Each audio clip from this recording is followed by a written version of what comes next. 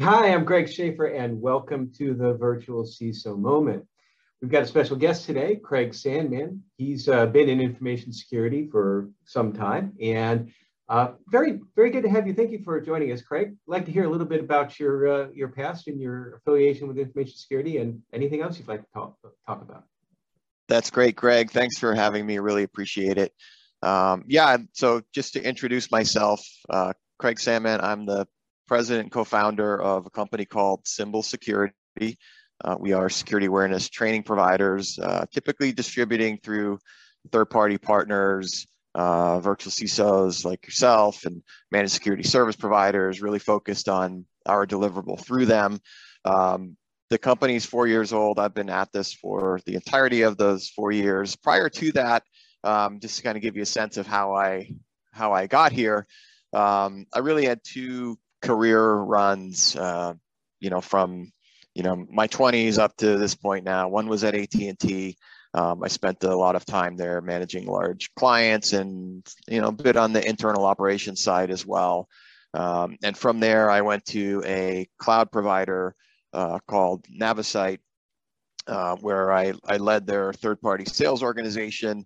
Really learned and developed, the practice of distribution of services through technology partners, and made a lot of great relationships in the technology industry, service providers and managed service providers, and large alliances like HP and EMC and IBM and Cisco, helping them write what was their service provider cloud programs at the time. So I really cut my teeth in third-party distribution and that role. Eventually, we were acquired by Time Warner Cable and then Charter. As I think happens to some of us, I had an itch to scratch on starting a business, and met my co-founder and I kind of came to a business plan in and around that 2018 timeframe, which set the stage for what I'm at today. But so that's how I got here.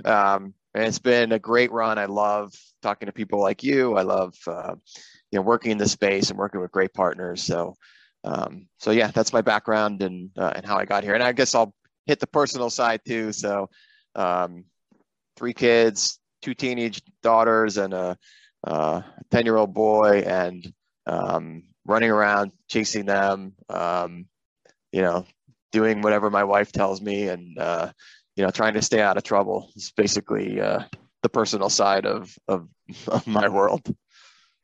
Oh, very good. Thank you for all that. And I know, we've talked before about how we both have a passion for information security and small businesses, and in some ways, almost like a little bit of a calling in a way. And but information security, no matter what, how you approach it, from what angle, whether it be from the practitioner side or the service provider side or other sides, it can be rather stressful as well as being rewarding. So I'd like to hear a little bit more about your motivation as to why you're so passionate about the information security in the small and mid-sized business space, and with the security awareness in particular.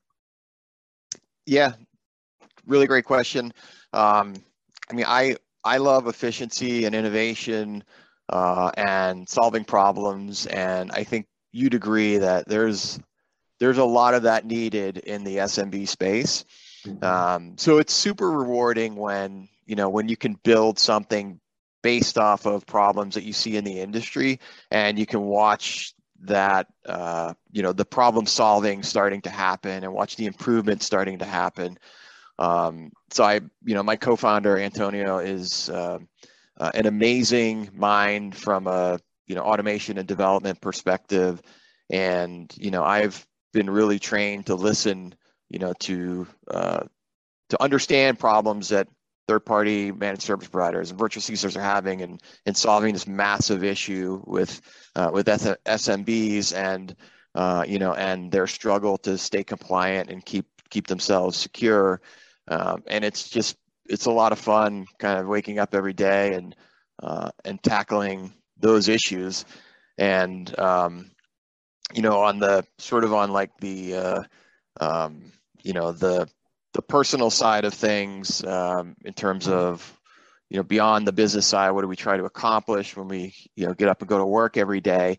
I believe the SMB space is in real trouble when it comes to cybersecurity, particularly. And it's too bad because there's so many great companies attempting to do great things, and they have to deal with this issue of cybersecurity.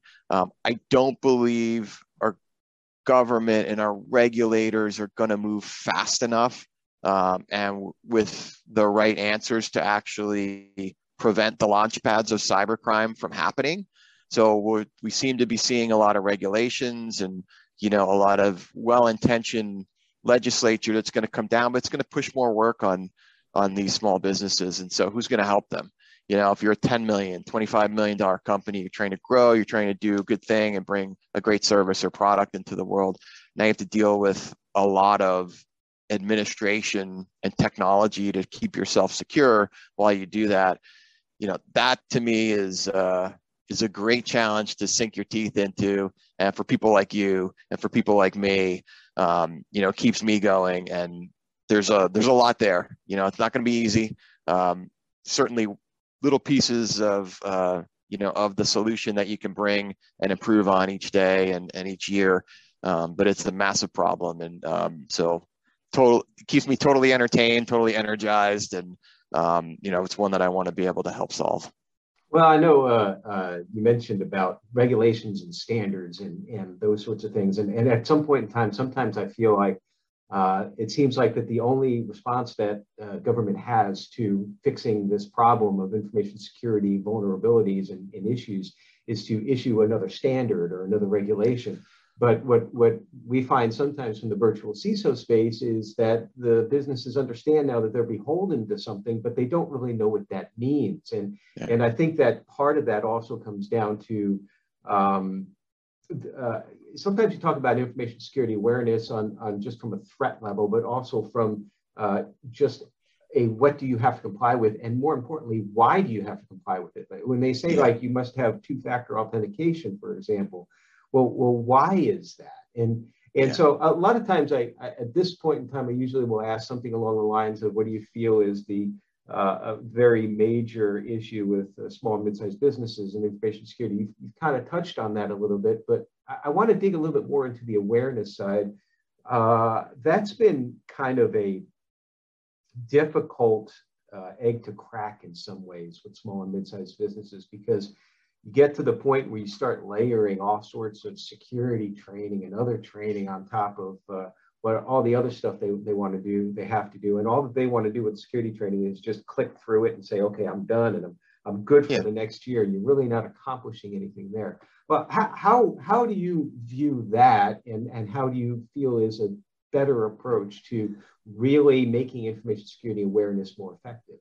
Yeah, it's funny. When we started the company, we knew we were a piece of the puzzle, and we knew we weren't the entirety of the problem that needed to be solved. And it's cultural. So the world's changed since people like you and I came into our professional careers, and what we were taught in order to get there wasn't really cybersecurity or cyber safety.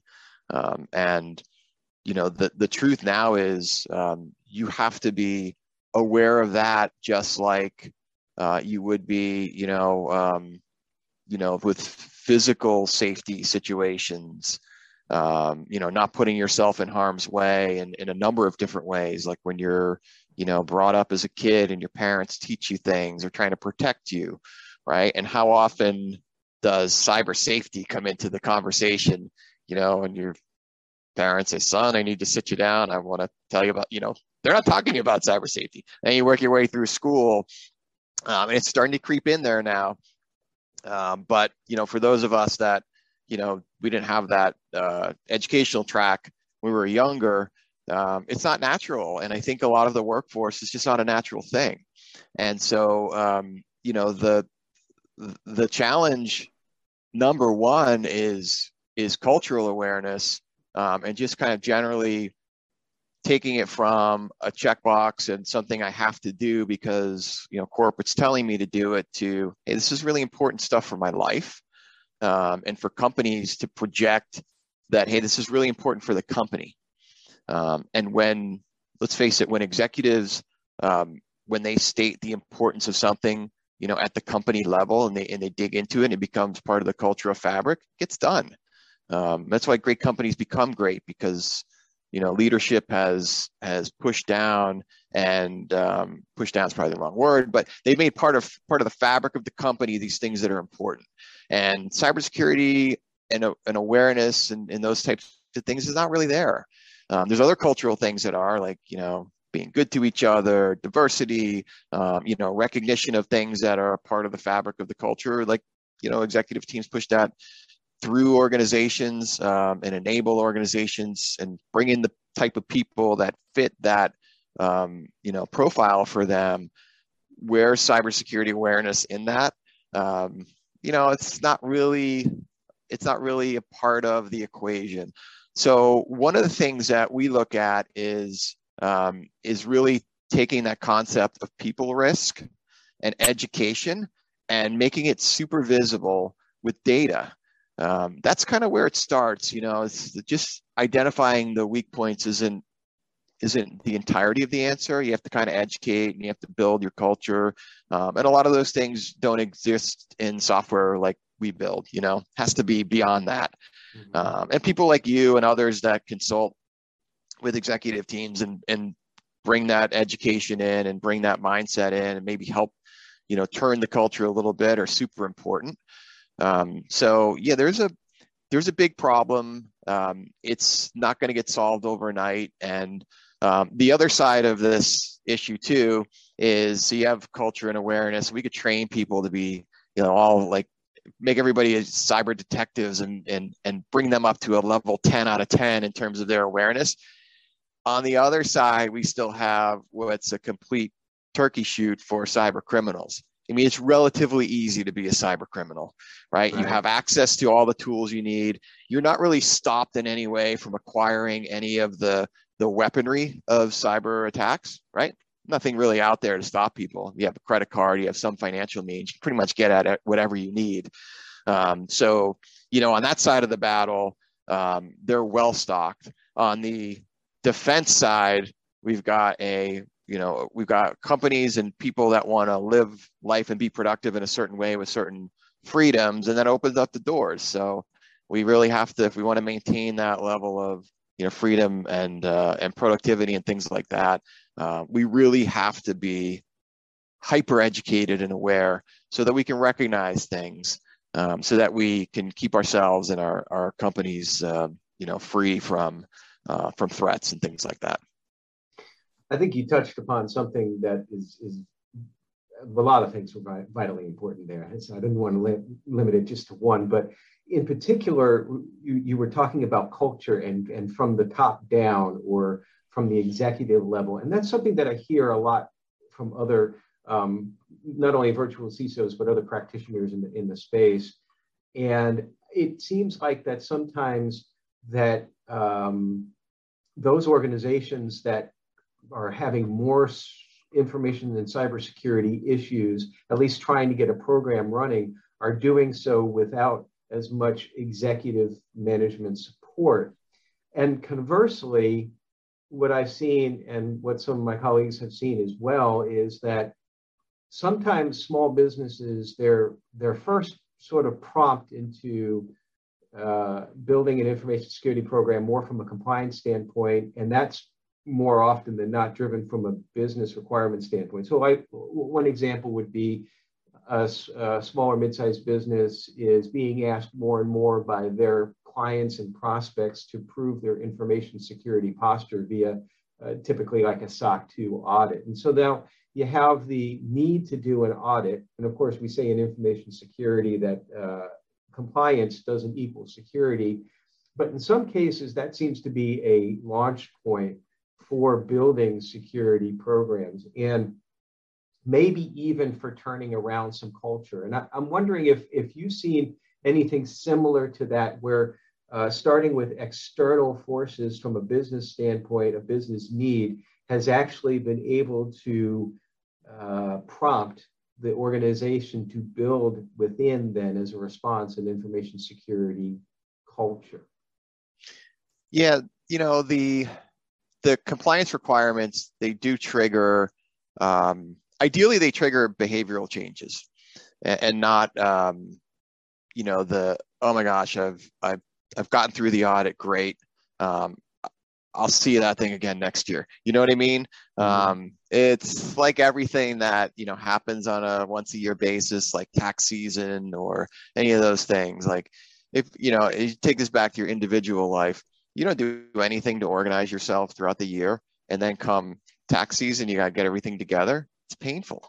Yeah, I'm there right now. Right. But if you're systematically operating in a way where, as expenses come in, they're getting categorized and all those other things, well, then, the audit or the tax event, like those become just accumulation of things you've already been doing. It's still an issue, a mountain to climb, if you will. But I totally understand what you're saying. Yeah. As long as you've been actually working towards it. Yeah. Anyway. And that's why when it's a part, when things like cybersecurity awareness or cyber safety are part of your culture and not an assignment, it's something you're doing already anyways. It's kind of wired into product development. It's wired into process and employee behavior and things like that. So, the audit and compliance, sometimes it drives a company to make that behavioral change. And if, of the greatest companies are already there, and so they get the compliance audit and it's like, oh, that was easy. We're doing all these things anyways. Most people aren't there, but I think that's, compliance is good in the sense that, it creates it creates standards which help give consistency across, industries and things like that. But it also creates, almost a playbook of things you can flip around and say, hey, I need to embed these concepts into culture and into our deliverables. And that's where the training and awareness for companies like us comes into play. What are we training employees on? And we actually have supplemental trainings on compliance too. So, just to tell the difference between, hey, I passed an audit, to what do my employees need to do, or spinning it around in a slightly negative way, what might they do that might screw up my compliance, and educating the employees so that, like, for instance, CMMC created a huge buzz, and there's all this management of controlled unclassified information that is pushed down to individuals, right? They have to manage controlled unclassified information in a certain way in order for an organization to uphold their CMMC compliance. So who's educating them on that, right? It's that education won't dictate the passing of the audit, but if they fail in execution and there's evidence of failure there, they might fail the audit. So there's a lot of, compliance translates into, good cultural improvements from a cyber safety perspective that can happen, and they're driven by these regulations. So in any industry where there's that passion to do what you do, and certainly this is the case here in information security, you have to step away from it every now and then. And so I think it's very important, particularly for security practitioners, to not get sucked in 24/7, to have a more balanced life existence and have different hobbies, different things that sometimes I use the word decompress. What's something that you do to sort of step away from all the stress in information security? Yeah, I totally agree. For me, it's usually like some kind of exercise or, physical activity. Because you get a lot coming at you. And I don't think this is limited to IT. I think this is just work in general. So if I'm properly executing my personal life, I'll get out for a run, I'll play basketball, I'll do something, go to the gym, on maybe not every day, but a few times a week. And that really, it helps me clear my head. there's something about like the endorphins that kick off when, you get a little sweat going, and, and that to me helps really clear my head too, especially if I've built up a lot of, stress from a day. But I think I mentioned this fun. I enjoy what I do. And so for that reason, like, I'm not, I don't mind the work, and I actually enjoy the work, but there's sort of that balance, because I think a lot of IT work and a lot of the work we do is sedentary, right? Mm-hmm. We're sitting in front of computers. And so there's just for me, like a physical balance there, maybe more so than the mental balance. I think about this stuff all the time. And I'm okay with it. That's really okay with me. I don't need to jump into a book. I know some people like to do that just to mentally escape to other places. I'll do that a little bit with TV and with sports and stuff like that. And I mentioned the family, so they certainly provide a nice alternative place to direct my energy to. But yeah, I think for me, working out is a great way to to just kind of like get your mind in a different place, or physically give you a sense of accomplishment when you've been sitting at a desk or in a car all day.